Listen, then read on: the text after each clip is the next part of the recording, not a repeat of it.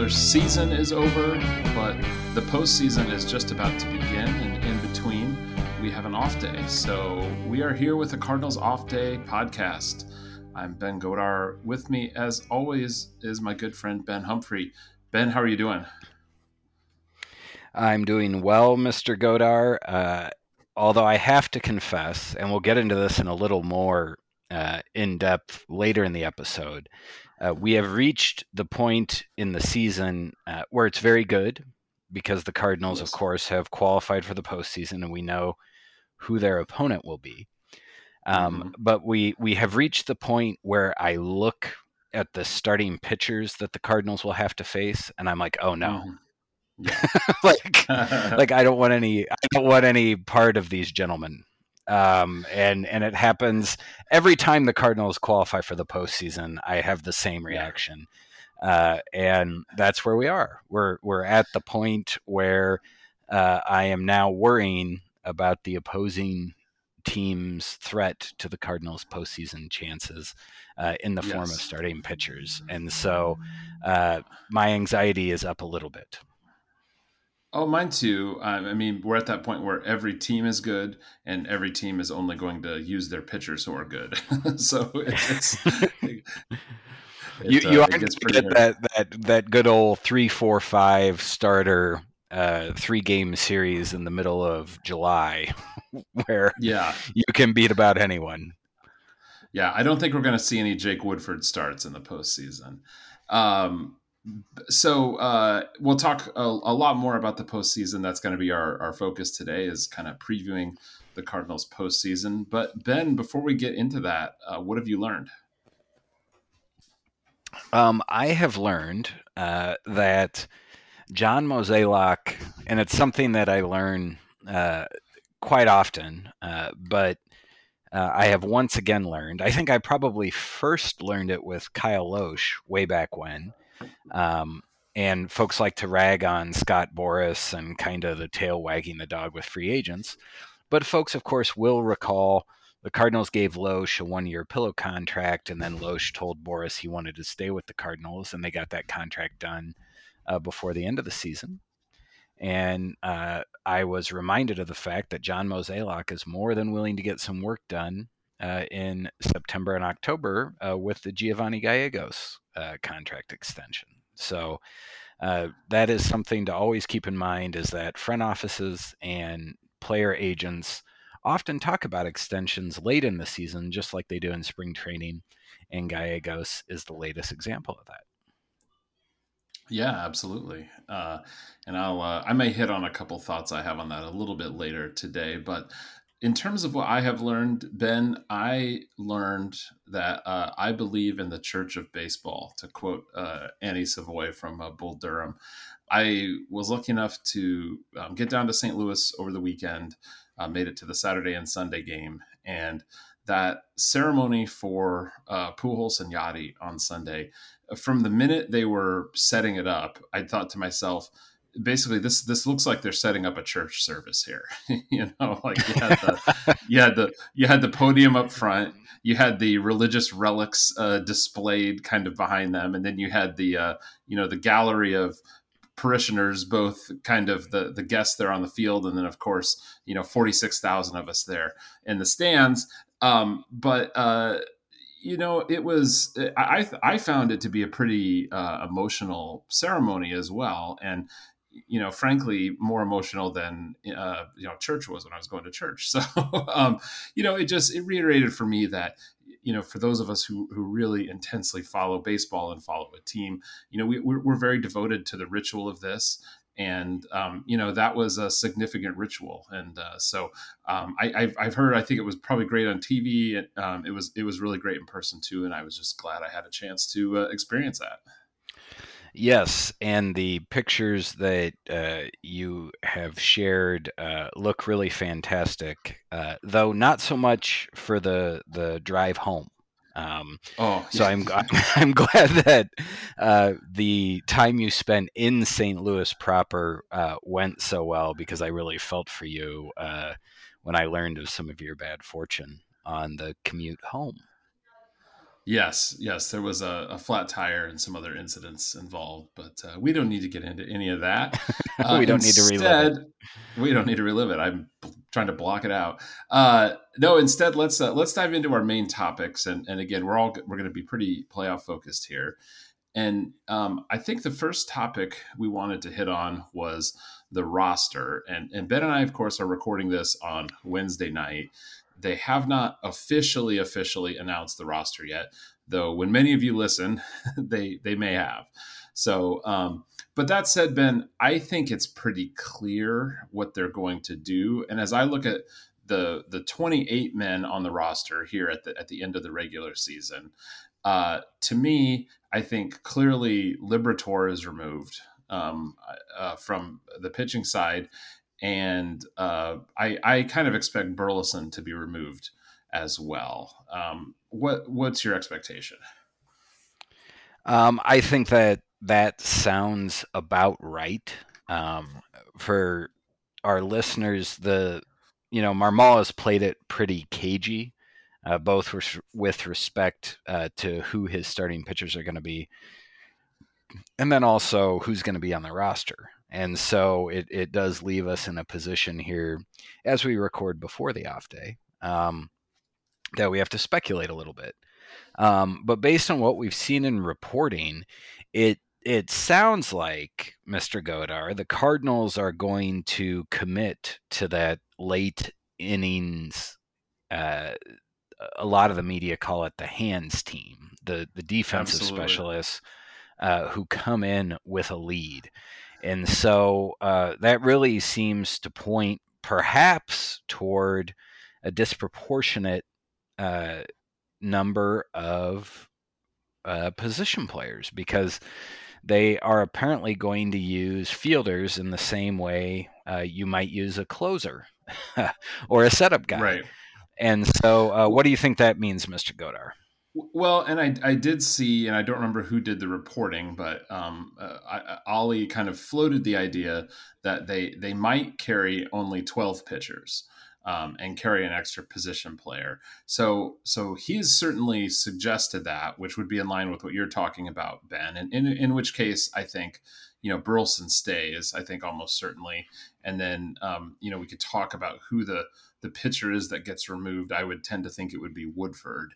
But yes, they're definitely going to go with that defensive closer. I think DeLuzio and DeYoung are on this team. I don't see any version where they're not. I know last week we kind of, when we were speculating back then, there were a couple scenarios, and the scenario where those guys weren't on the team involved, for DeLuzio, frankly, it involved Tyler O'Neill being back, which we're told that he is not. And for DeYoung, our only kind of flyer there was, well, what if they feel like Gorman's bat is worth kind of bringing back, but they didn't bring him up for these taxi squad games. It sounds like he was not especially impressive in Memphis, so I think we can count on DeLuzio and DeYoung. So yeah, I mean, I think if they, that's what they'll do if they go with 12 pitchers. But Ben, I have to tell you, I feel like managers always float that, and then they always keep the maximum number of pitchers they can. So I frankly kind of don't expect that to happen. What do you think? It's interesting to me that he seems to be, to a degree, Marmol seemed to be almost thinking out loud with the way it was reported. Mm-hmm. And so it puts you, we have a limited amount of experience dealing with Marmol statements, right? Right. And so it's tough to know how he will lean. And I will tell you, I just feel like the safety blanket of a Woodford type seems to me to typically push a manager toward that place. But we also have not had a 3-game series that makes or breaks you before, right? Like you've had the 1-game plan, which is a different animal.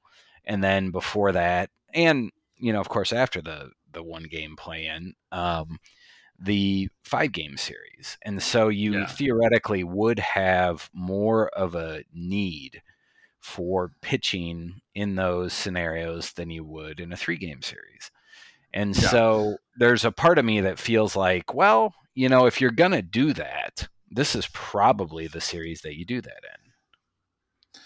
Yeah, I mean, it's a great point. I think we don't necessarily know how managers are going to handle these 3-game series, if there'll be a different animal from, the 5-game or the 1-game series. The one thing I would say too about, you mentioned Woodford being a safety blanket, and this we can kind of segue into our next topic, which was going to be starting pitching here as well. Um, a question I have for you, Ben, is why do you need Jake Woodford and Adam Wainwright both on this roster? And the answer is you don't. Yeah. I don't think there's much difference between the two at this point in time. And I know I feel really bad saying that because I really like Adam Wainwright. He's been a wonderful Cardinal for a very long time, and I really want him to go out on a high note. But is there even a reason? I mean, to me, it's a stretch Yeah. that he even has a roster spot. I mean, what do you Yeah, think? I agree. Yeah, no, I agree. I mean, and I think what you and I are both saying without saying is that the only possible roster spot for Adam Wainwright is the sort of, garbage time long man mop up guy.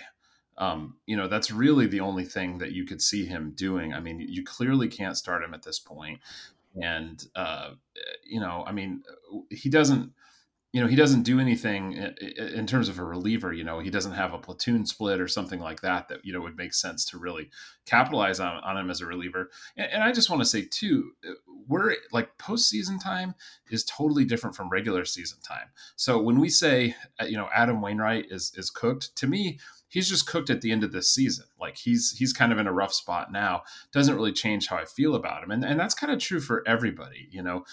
We go into this, kind of have to go into this weird mindset now where we're not talking about these guys in terms of their overall value, in terms of their future value, in terms of even their value over the whole season. We're talking about them right now. Steven Matz is a left-handed bullpen guy right now. That's all he is. And so that's how we have to look at these guys. So and that's how I look at Waino is, if you want to keep him as the mop-up guy, I think fine. And certainly that's maybe a small amount of deference to his stature that I think is reasonable. But yeah, I wouldn't keep Wainwright and Woodford. I don't really see any point in that. Yeah, it's our last episode we were kind of talking about how you hope he can give you something that, and then maybe you would be able to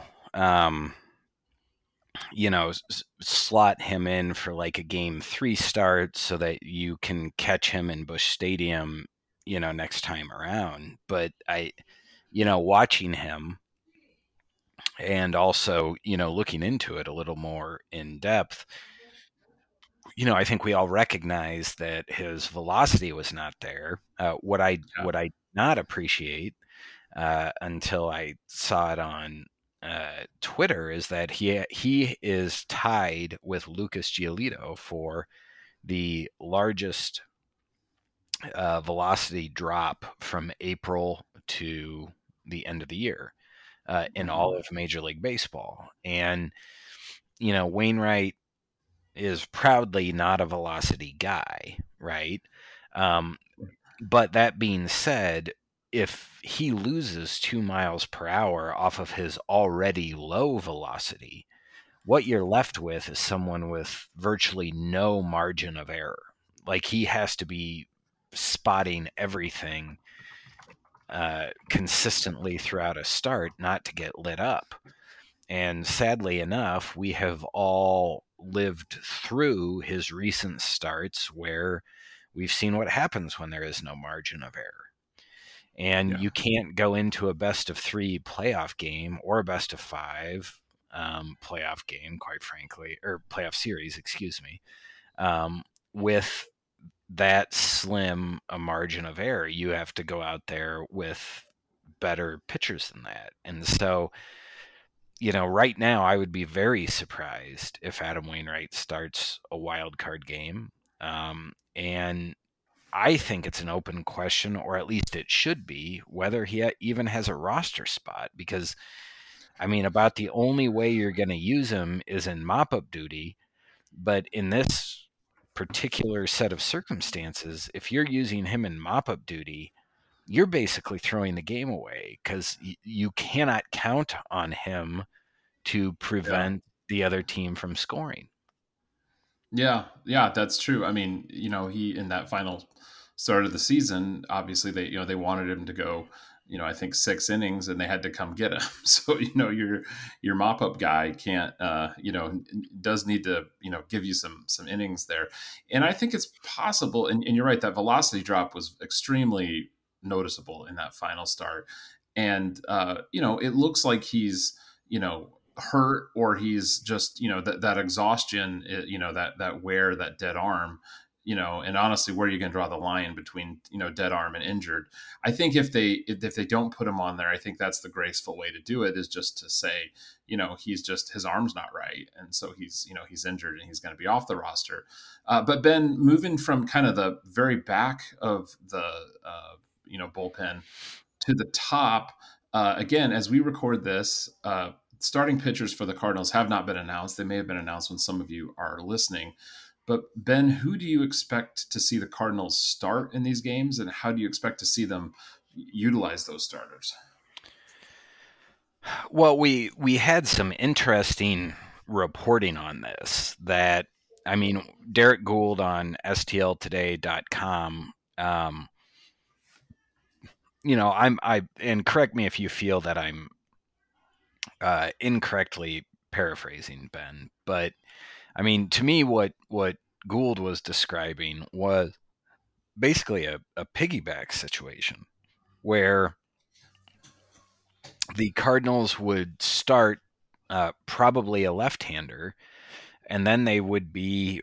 It sounded to me like they would probably pull that left-hander after Harper and Schwarber, and I'm kind of injecting my interpretation into this a little bit, but they would, after Quintana or Montgomery had faced Schwarber and Harper in the heart of that order, they would then bring in a righty, like a Michaelis, to give them perhaps another time or two through the order, and then lock it down with the back end of that bullpen. Is that how you read that, Well, and Ben? I didn't read it as like an opener situation where they would only go 1 inning, but I Oh, right. definitely got yeah, more, but like you're talking more like maybe one time through the order, or one and a third times through the order, Or, or something even to that or effect. even like two and a third is kind of what Yeah, I yeah, thought right, we right, might be looking at. And then, yep, depending on how they looked, like I could totally yeah, see Marmol going like full Tony La Russa 2011, like it's the third inning, you have allowed a base runner, you're out. yeah, Like, yeah, like yeah, we're done here, yeah, and go and get him.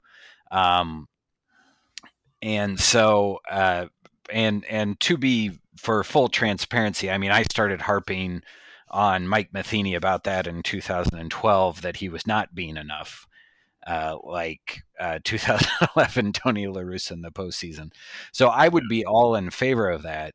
But it's a tightrope to walk, and it is yeah, particularly risky if you are going to go with more position players than pitchers, because yeah, you're not going to be able to mix and match pitching and hitter matchups and platoon splits as much if you have uh, fewer pitchers in the bullpen to draw from for those matchups. And so, yeah. that's why I was kind of interested in the hands team. Like, how much value do you think you're getting out of Paul DeYoung on defense, you know, uh, Yeah. over, say, Brendan Donovan, and, like a Yeah. Donovan Edman alignment, right? Like, Yeah.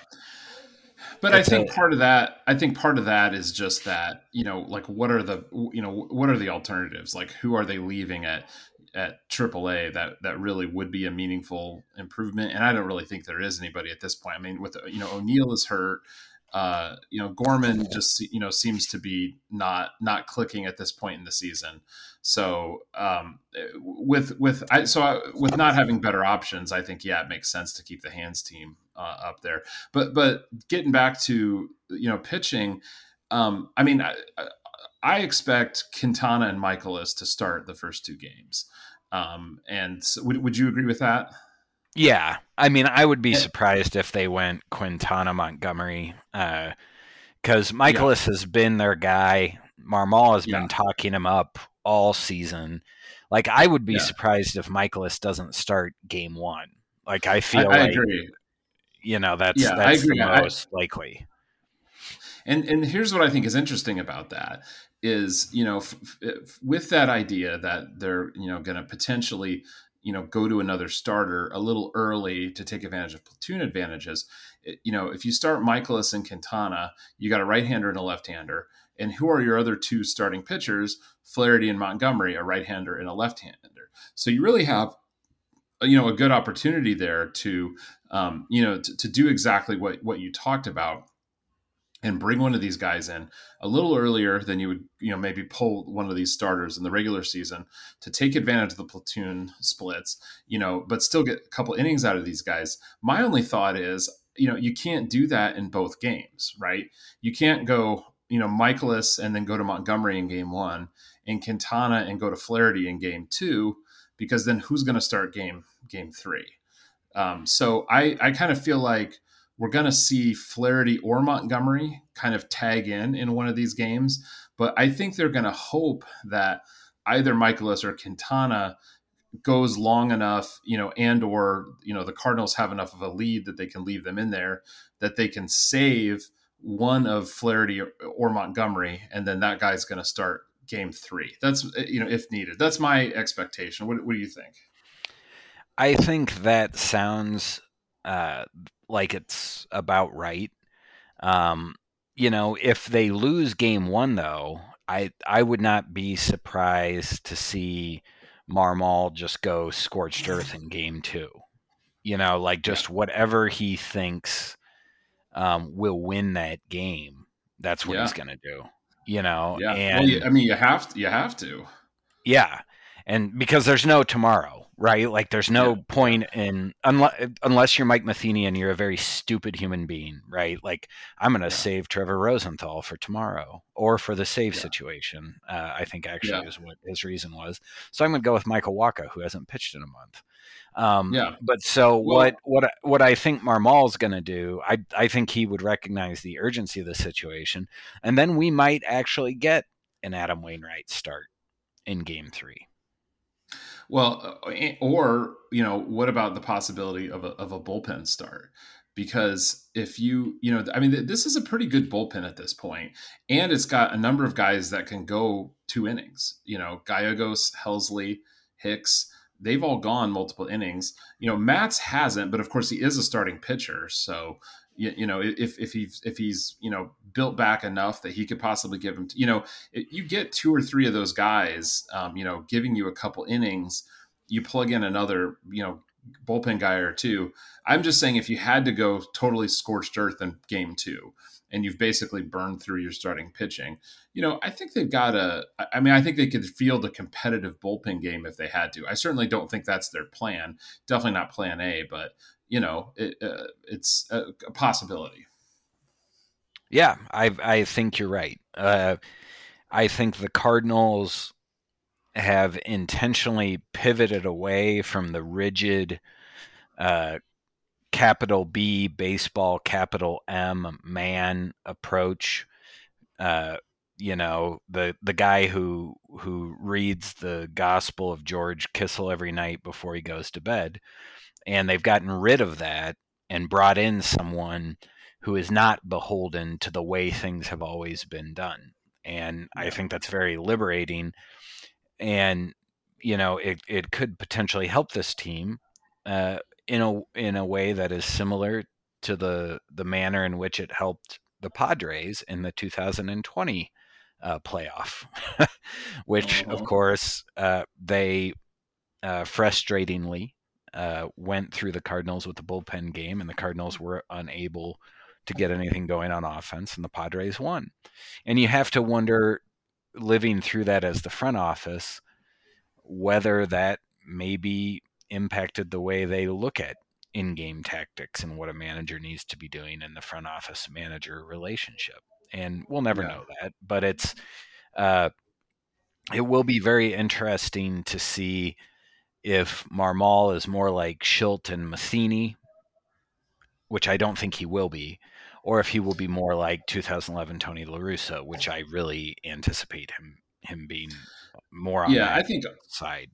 I think all signs throughout the season have been that Marmol is very different than those guys in that respect, and I would be really surprised if that changed in the playoffs. I'd be really surprised if he announced Adam Wainwright was pitching Game 1 and he is our guy and we're sticking with him for 8 innings, come hell or high water. I don't feel like that's the case.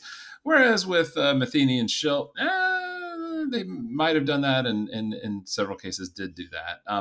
But Ben, we've been kind of alluding to some things that situations the Cardinals might find themselves in.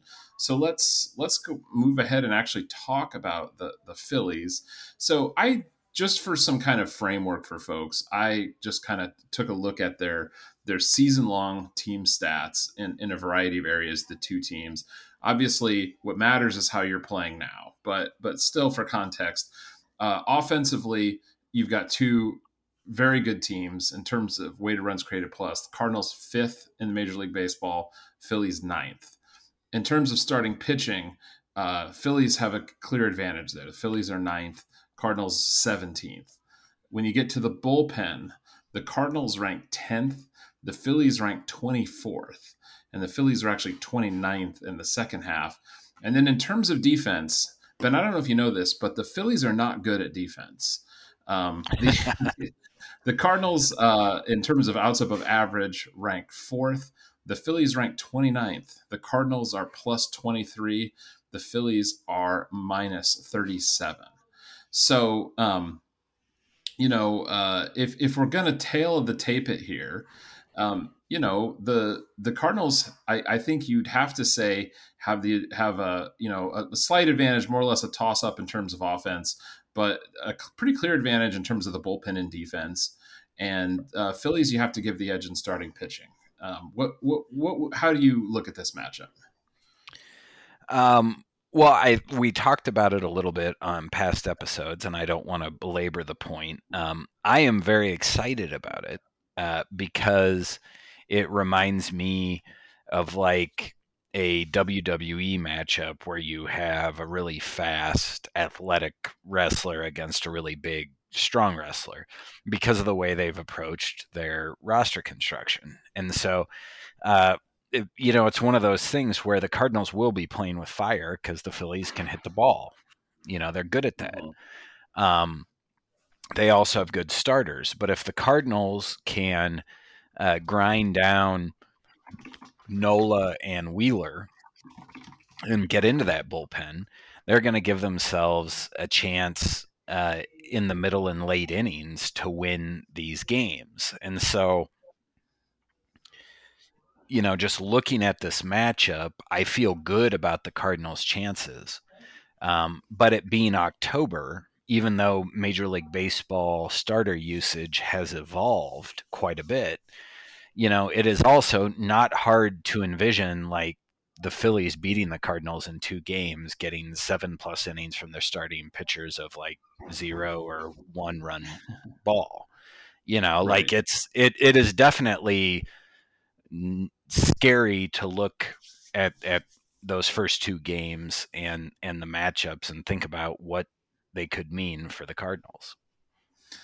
Yeah, and we've talked about it, and the thing about the postseason is it's such a small number of games, right? And we're talking about 3 games here. Like it's very easy to imagine either one of these teams blowing the other team out, and if they played the next weekend, you might have the opposite result. So it's definitely going to be a toss up. I do feel like Ben. I think in the postseason, we have a tendency to really reduce the game down to the mano y mano pitcher versus pitcher. And I know that, studies have shown that actually pitching has maybe less impact in the postseason. So being a better offense is more predictive of your postseason success than having good starting pitching is. I should have brought it up. I don't have the exact study in front of me, but somebody smart found that out. So, I think, I guess I take some solace in that, right? And we don't know that these two scary starters are gonna shut the Cardinals down, but it's definitely a possibility. Yes, we don't know, and it could be, the Phillies fans are feeling uh, just as trepidatious about their bullpen, right? Like Mm-hmm. they're anticipating, uh, Yes. the same type of kind of doom to come by way of their bullpen, and so Yes. um, that's totally understandable, or via their defense because they do not have a good um,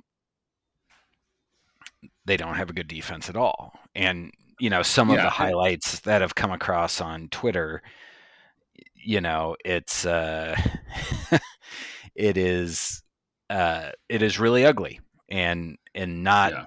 Cardinals baseball that we've grown accustomed to over the last few years. It's more akin to the end of the Mike Matheny era, where the Cardinals would throw the ball around. And so if you're giving up bases, if you're giving up base runners because of bad defense, that could very well come back to bite you in the postseason as well. And so, there are lots of ways that you could see this series breaking, but the Phillies have that traditional, very good number one and very good number two starter, and that looms even larger in a 3-game series than it would in a 5-game or a 7-game. Yeah, you're right. And traditional is a good word to use there. I mean, it is more of the model that we're used to seeing, but I mean, the Cardinals are certainly wagering that, if you tape Jose Quintana and Jack Flaherty together in exactly the right order, you can effectively, match that. And I also think, we're focusing on or kind of dreading this version where the Phillies dominate with their starting pitching, because that's probably the most likely storyline, where the Cardinals lose. But of course, we can just as easily imagine, Phillies bullpen implosions, or defensively, it's easy to imagine just ball after ball falling in the gap because the fat, slow Philadelphia Phillies defenders can't get there in time. So I certainly hope one of those things one of those things happens. Ben, something else I was thinking about this series. This is the first time the Phillies have been in the playoffs since the Cardinals eliminated them in 2011 in such a dramatic way, and especially since that Phillies team was the favorite, and had been, not quite a dynasty, but had been a very strong team for several years, and won a World Series. Um, are you concerned about that? Because it's definitely a good narrative on the Philadelphia side for them to vanquish the Cardinals upon their return to the postseason. Uh, I am a little bit, to be sure, just because that series was so hard fought and good, and that Phillies team was so good throughout the regular season. But I have also come to adopt the Clint Eastwood from Unforgiven take on the postseason. And, Ben, you will recall him telling Gene Hackman's character that deserves got nothing to do with it. Oh yeah. Like that Phillies team in 2011 deserved better, but it's the Major League Baseball postseason, and deserves got nothing to do with it. Um, Absolutely. by that same token, the 2004 St. Louis Cardinals deserve better than what they got in the World Series, but deserves has got nothing to do with it. Mm-hmm. And so I am a little bit worried, but these two teams, this does not feel like a baseball gods bring karma to St. Louis matchup. Uh, Hmm. if you know what I mean, like this Cardinals team Yeah. is good, but they're not that good. They're not that much better than the Phillies. That the Phillies beating them in a 3-game series would be surprising in any Right. way. Wouldn't. Right. And Right. so um, I was a little bit worried about some of these potential karmic matchups. And theoretically, Ben, down the road, we could face the Mets, who the Cardinals famously eliminated in Yeah. 2006, or the Yeah. Padres, who the Cardinals also eliminated in 2006.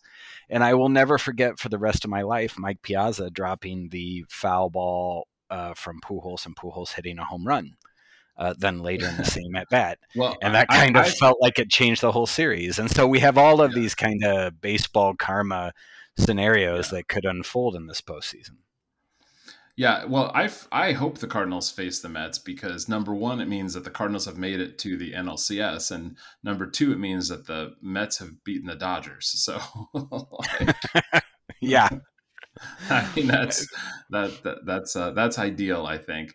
Yeah. Any other thoughts? Looking ahead. I mean, obviously, if they get past the Phillies, we know now they'd be facing the Braves. I was really hoping the Mets would hang on because I think the Braves are clearly a better team than the Yes. Mets. Yes. I don't really want anything to do with the Braves. Of course, I also don't want anything to do with the Mets either. I mean, it's that time of the Yeah, year. yeah, But that yeah. Braves But the team Braves, is so good, oh, like just top to I mean, bottom. every position player is like 40% above league average, and every pitcher is 40% above league average, and they're all 24 years old and have been signed to a 12-year contract already. So they're the Braves are fully terrifying.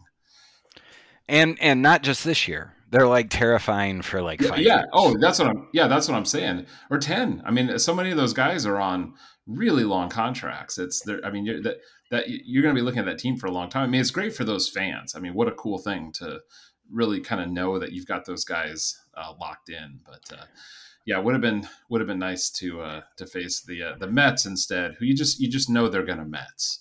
You can It's just feel it. it's it's great for the Braves fans who boo Native American Ryan Helsley for saying that they shouldn't do the tomahawk chop. Really great for them. Happy for them. Yeah, And, that's and true. I'm being That's sarcastic because what a bunch of dirt balls. Yep, yep, yep. So Ben, here's a question for you. Where do you bat Albert Pujols in the batting order? Albert Pujols should bat third, and not for old times' sake. He is just on another level right now. And to help illustrate this, Ben, I have a pop quiz for you, and I say pop quiz because for our listeners, Ben had no idea I was going to do this to him.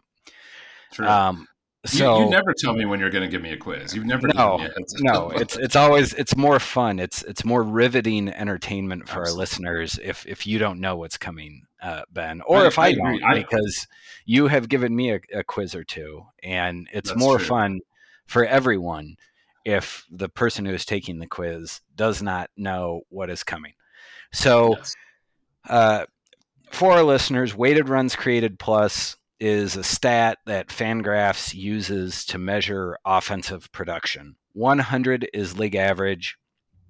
Every point above 100 is a percentage point better than league average, and it's based on everything a batter does: walks, hits, homers, Ks. It's all in there, and it's also park adjusted. So it takes into account like the Cardinals play in a more pitcher friendly ballpark in Yep. St. Louis than the Rockies do in Denver. So Yes. Ben, Albert Pujols does not have enough plate appearances to qualify for the batting title. Right? He has 351, and so he doesn't show up on the leaderboards. But if we adjust the leaderboards so that we start with those who have 300 or more plate appearances, uh, Hmm. Albert Pujols is quite good. And so I wanted to ask you a few quiz questions of whether or not Albert Pujols has had a better 2022 season at the plate than the players I will name. I Okay? like it. I like it. Kind of an over under thing. I'm into it. Yes. Yes. All right. My first one is Nolan Arenado. Oh, man, I'm going to say Pujols. It was a trick question. They're tied. I should have Uh, saved the trick question, but they were right there in front of me, and it was the first one that I wrote. And so Albert Pujols has hit as well as Nolan Arenado at the plate this year. They're tied. All right. My next person is Juan Soto.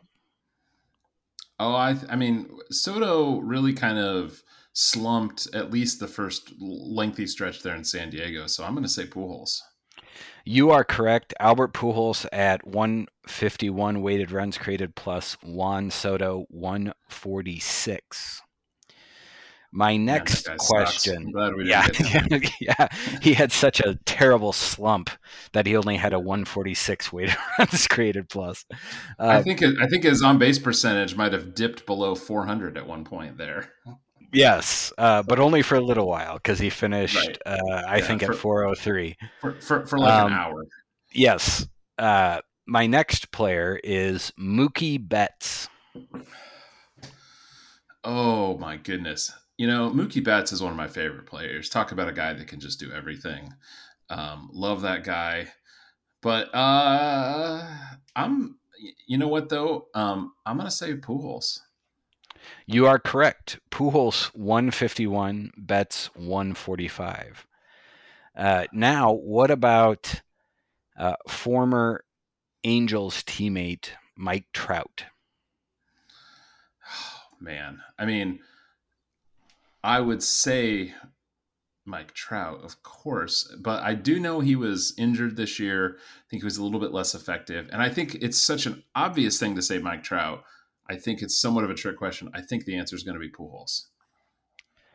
I three-dimensional chessed you on this one because Mike Trout Mike Trout is at 173 to Pujols' 151. Mike, Uh, Mike Trout is but at 391, Ben. yeah, It's a reminder that he is better than every player has ever been.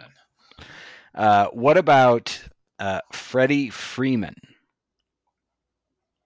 Well, so I've been guessing Pujols on all of these, but Freeman had a monster season, especially came on late. Unless this is one of those things where every answer is going to be Pujols, which it might be, but on this one I'm gonna switch it up. I'm gonna say Freeman. You are correct, but it's pretty close. Oh, Freeman is yeah, at 155. Pujols is at 151. That's not much distance between them. right. Um, what about All Star break sensation and really a sensation for the whole season? Julio Rodriguez for the Seattle Mariners. I know that he cooled somewhat in the second half, not bad by any means. So I'm gonna say Pujols. And you would be correct. Pujols 151, Rodriguez 145. What about Shohei Ohtani? Oh my gosh. Well, I mean, I feel like the answer to any question that involves Shohei Ohtani should be Shohei Ohtani, but I'm sure they're really close. I'm gonna say it's actually Pujols. I'm gonna guess Ohtani was something more like 147. He was 143 to Oh, Pujols' okay. 151. And this hasn't been updated after game 162, but they're not going to move more than like a Yeah, percentage point one way or the other. So Pujols is the winner there. What yeah. about a player the Cardinals will face this weekend, Bryce Harper? Uh, I'm gonna say Pujols. You would be correct, and it's not terribly close. Pujols Right. 151, Harper 139. Last one, Pujols and MVP candidate from San Diego, Manny Machado. Um, I am going to. I mean, this one's tough too because Machado I know is up there too, but I think Machado the defensive value is part of what's putting him quite so high up there. I know he's playing third down and everything, so I'm still going to say it's Pujols. I have bookended my quiz with trick questions. Machado and Pujols are the same, 151. Okay. Okay. But Okay.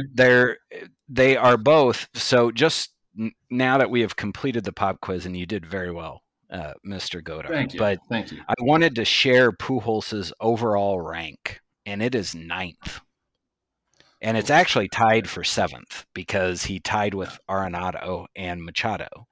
So Albert Yeah. Pujols in the 2022 season, if you adjust the qualifying threshold to 300 plate appearances, has been the ninth most productive batter in Major League Baseball, and way better than that in the second half. In the second half, he's been dynamite, and he's led the majors in homers, even if I remember correctly. So all of this. That's what's really. Oh, go ahead. No, go ahead. Well, that's what's really crazy is that you weren't giving us his second half numbers there, because for quite a while we were all kind of starry eyed at his second half numbers, but that incorporates those first couple months of the season when he basically looked like he was like at like a MTV Rock and Jock celebrity softball game out there. He did not look impressive at all. So all of those at bats are lumped into there, and he still performed that way. And as we talked about, we've said a couple times, you get to the playoffs, it's not about what are these guys value overall or in the future going forward. Overall is Paul Goldschmidt, probably a better hitter than Albert Pujols. Yeah, and going forward, yeah, you'd say that. But right now, if you don't want Pujols up, you're crazy. Right. And the other thing about this, Ben, is we have seen lineups over the last month where it's like Donovan Nootbaar, Donovan Edman. And the question to me really is, who do you want to have more plate appearances in make or break games? Paul Goldschmidt, Albert Pujols, and Nolan Arenado, or Tommy Edman and Lars Nootbaar? Yeah. And that's not to insult Nootbaar or Edman. It's just to say, if I have a choice between, say Donovan or Edman leading off, depending on the starter, and then Goldschmidt, Pujols, Arenado, or a different 1-2 combination, and then Goldschmidt, Arenado, Pujols, I'm going to go with Goldschmidt second, Pujols third, Arenado fourth. And because I think that gives the Cardinals a better chance to win, because it gets those three top 10 offensive performers more plate appearances. 100%. And I would say, to me, I think that's doubly true against veterans like Wheeler and Nola. I think those are guys who could take advantage of, a Nootbaar or a Donovan. I just think some of that kind of veteran savvy and approach could really come through there. Whereas your Goldschmidt, your Pujols, your Arenado, they can kind of match that veteran savvy with their own and come up there with a good approach. They've seen some things, they can probably adjust more quickly, etc. Ben, I think we've reached the end here. I did want to do a quick hit on the Gallegos extension, because I frequently complain of or state my mantra, really, that you should never pay for relief pitching. And so when this was announced, several people actually tagged me on Twitter and were because obviously this is the kind of thing that I rail against. And I did actually post after his disaster outing the other day when he walked the bases loaded. I posted a just extremely snarky shit post about that. But that's just because I'm trash as a human being. But if I'm being fully honest with folks, this is not an extension that I have any trouble with at all. This is not going out and signing a free agent guy and kind of paying a market value, for a guy who was a good relief pitcher last year. To me, that's the real disaster. The Cardinals, they bought out 2 arbitration years. And anytime you do that, you're basically just kind of, you're locking in a price for those 2 years. and you were going to pay the next year's arbitration. You're going to go to arbitration next year anyway. So all you're really locking in is one extra guaranteed year that you potentially have to pay. It's only $11 million guaranteed. So if he blew up next season, it's a relatively small amount you have locked in. Plus, they do get a team option at 6.5 million, which if Gallegos can keep performing as a solid end of the rotation guy, 6.5 million for that kind of guy that's in okay range. You're not in like Brett Cecil, Andrew Miller, $30 million territory there. So for the book, I'm fine with the Gallegos extension. How do you feel about that? Yeah, I'm okay with it. And just to rehash what it is, it's guaranteed $11 million over 2 years, which are the two arbitration seasons that you're talking about. And then there's a club option for 2025 with incentives, or some folks call them escalators, that could take it to a $20.5 million contract over 3 seasons, which is less than $7 million a year for a reliever who has consistently been very good since he came to Yeah. the Cardinals in the Luke Voit trade. So good that as a reliever, he has posted more Fangraphs win above replacement than Luke Voit has posted as a first baseman and a designated hitter, That's which true. But Luke which is Voigt pretty still leads remarkable. in. Yeah, Luke Voigt still leads in chest above replacement, though. Oh, well, He's yeah, his is like two barrels. It's like two barrels above replacement chest. That's how barrel That's right. chested he is. And he's got 9 buttons open on his shirt too. So you definitely have the opportunity to see that. But that's a really good point about the contract. And I would say, frankly, that's just a great team contract anyway. If you're talking about an $11 million guarantee, it can potentially go up to 20, but all the things that would make it go up to 20 are good things for the Cardinals, right? Because he's Yes. hitting incentives and escalators, and then you decide to exercise your team option. So that's a really good contract. At most you're out $11 million. If he washes out, which is not much, and for $20 million, you may get quite a bit more value out of it. Yes. No, that is a very good read on it. And this sort of tracks with the conversation that we've had, where we've kind of wondered, with this age of the super contract, if we're going to see more incentive based contracts with club options. And this is more of an old school contract, but it is one of those where you can almost talk about it in a way similar to an NFL contract, where it's Yeah. what is guaranteed versus what could the value ultimately be. And the value that it could ultimately be worth is good for everyone, right? Like, Yep. it means that Yep. Gallegos pitched very well. The Cardinals exercised the option, and he has earned all of this money based, uh, about a third of it, maybe a little bit more than a third, about 40% of it based on his performance. And so Yep. that would be great for the Cardinals. It would be good for Gallegos. And it also gives him some financial security. So I think this contract is a win-win for player and club. It Mhm. also rewards a good performer, which I think is a good thing for clubhouse and organizational culture. Players I see think this we and they see the team will make good with a player who has performed. I think we just have to hope that Gallegos can still perform well next year when the pitch clock comes into play, because that is very that, much going to mess with his mojo out there. that is a big X factor. Yeah. Gallegos has to pitch more than once every 40 seconds. Oh, Uh, yeah. like one of the worst pitchers to watch on the Cardinals currently without a I've pitch clock. I've never had a guy before that, like, where they bring him into the game, I'm both like excited but also like, ugh. I'm like, Oh yeah. when it's like the seventh, and they maybe get a couple guys on base and there's 2 outs, and they bring Gallegos in. It's like, oh, this is the perfect time. They're going to Gallegos just a bit early, but that he's going to get him out of this jam. But also, I have to watch this now. So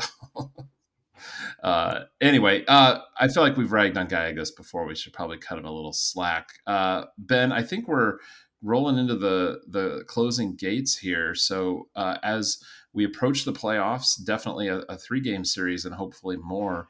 What are you going to be watching for? We have already touched on it. Um, I am going to be looking at how quick Oliver Marmol is with taking players out of the game, both starting pitchers and position players. How aggressive is he? How aggressively will he manage based on the game state? And Mm-hmm. I think that's going to tell us a lot about him as a manager and the front office's philosophy with respect to in-game tactics, because I think he is going to be doing this in concert or in collaboration with the front office. So that's what I'm going to be looking for. Excellent, excellent.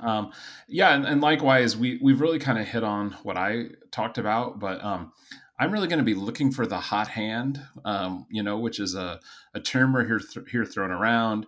And during the regular season, it's something that I generally sort of dismiss because, of course, over the length of the regular season, no hand stays hot, right? So, but in the playoffs, it can be a pretty big deal. So, and every playoffs, it seems like you have a hitter, you have a pitcher who just comes performs well above what you think they're gonna do.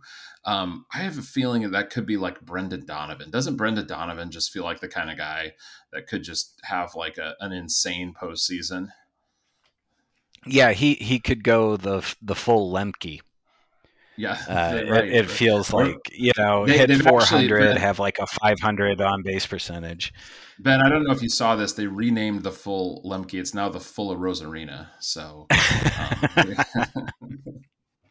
I don't anyway, know if Donovan's got enough bat speed to go the full Rose Arena. I'm joking. I'm joking. or the boots for that matter. So, Yes. anyway, I'm going to be watching for the hot hand. Ben, last thing up, I think. Do you have an off day recommendation for folks? Yes, I do. Eno Saris had a really good post on The Athletic about his Stuff Plus metric, and also combined with interviews he has done on um, Stuff Plus, and then also kind of with what the pitchers are trying to do with individual pitchers. And it came out earlier this week. It was a really good article, and I highly recommend folks read it, because I think it is representative of when kind of advanced analytics is at its best, and that's when it's being critical of itself and also engaging players where they are with Yeah. respect to these types of advanced metrics.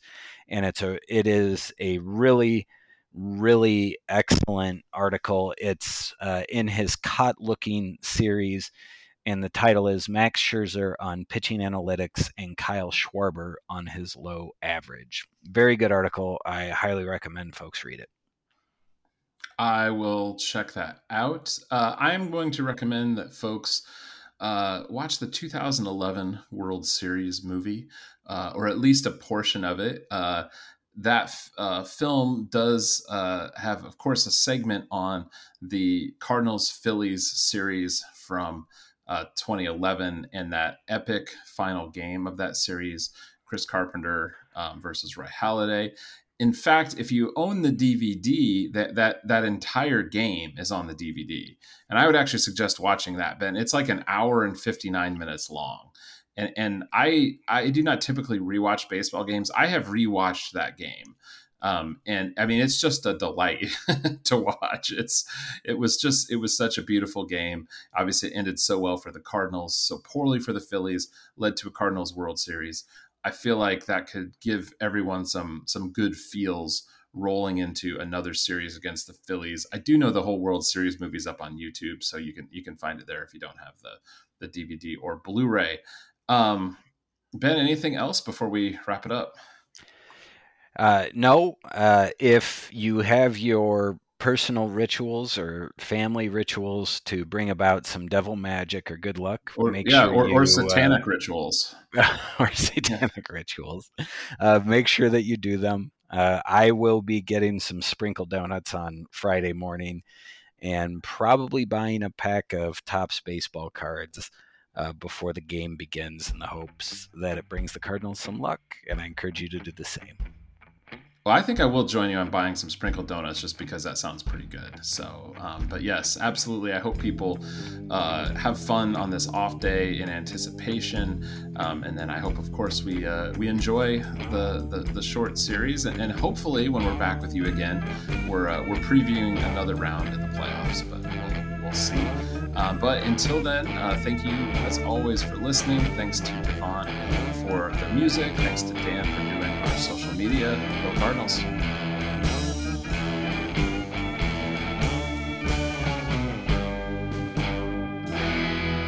Go Cardinals!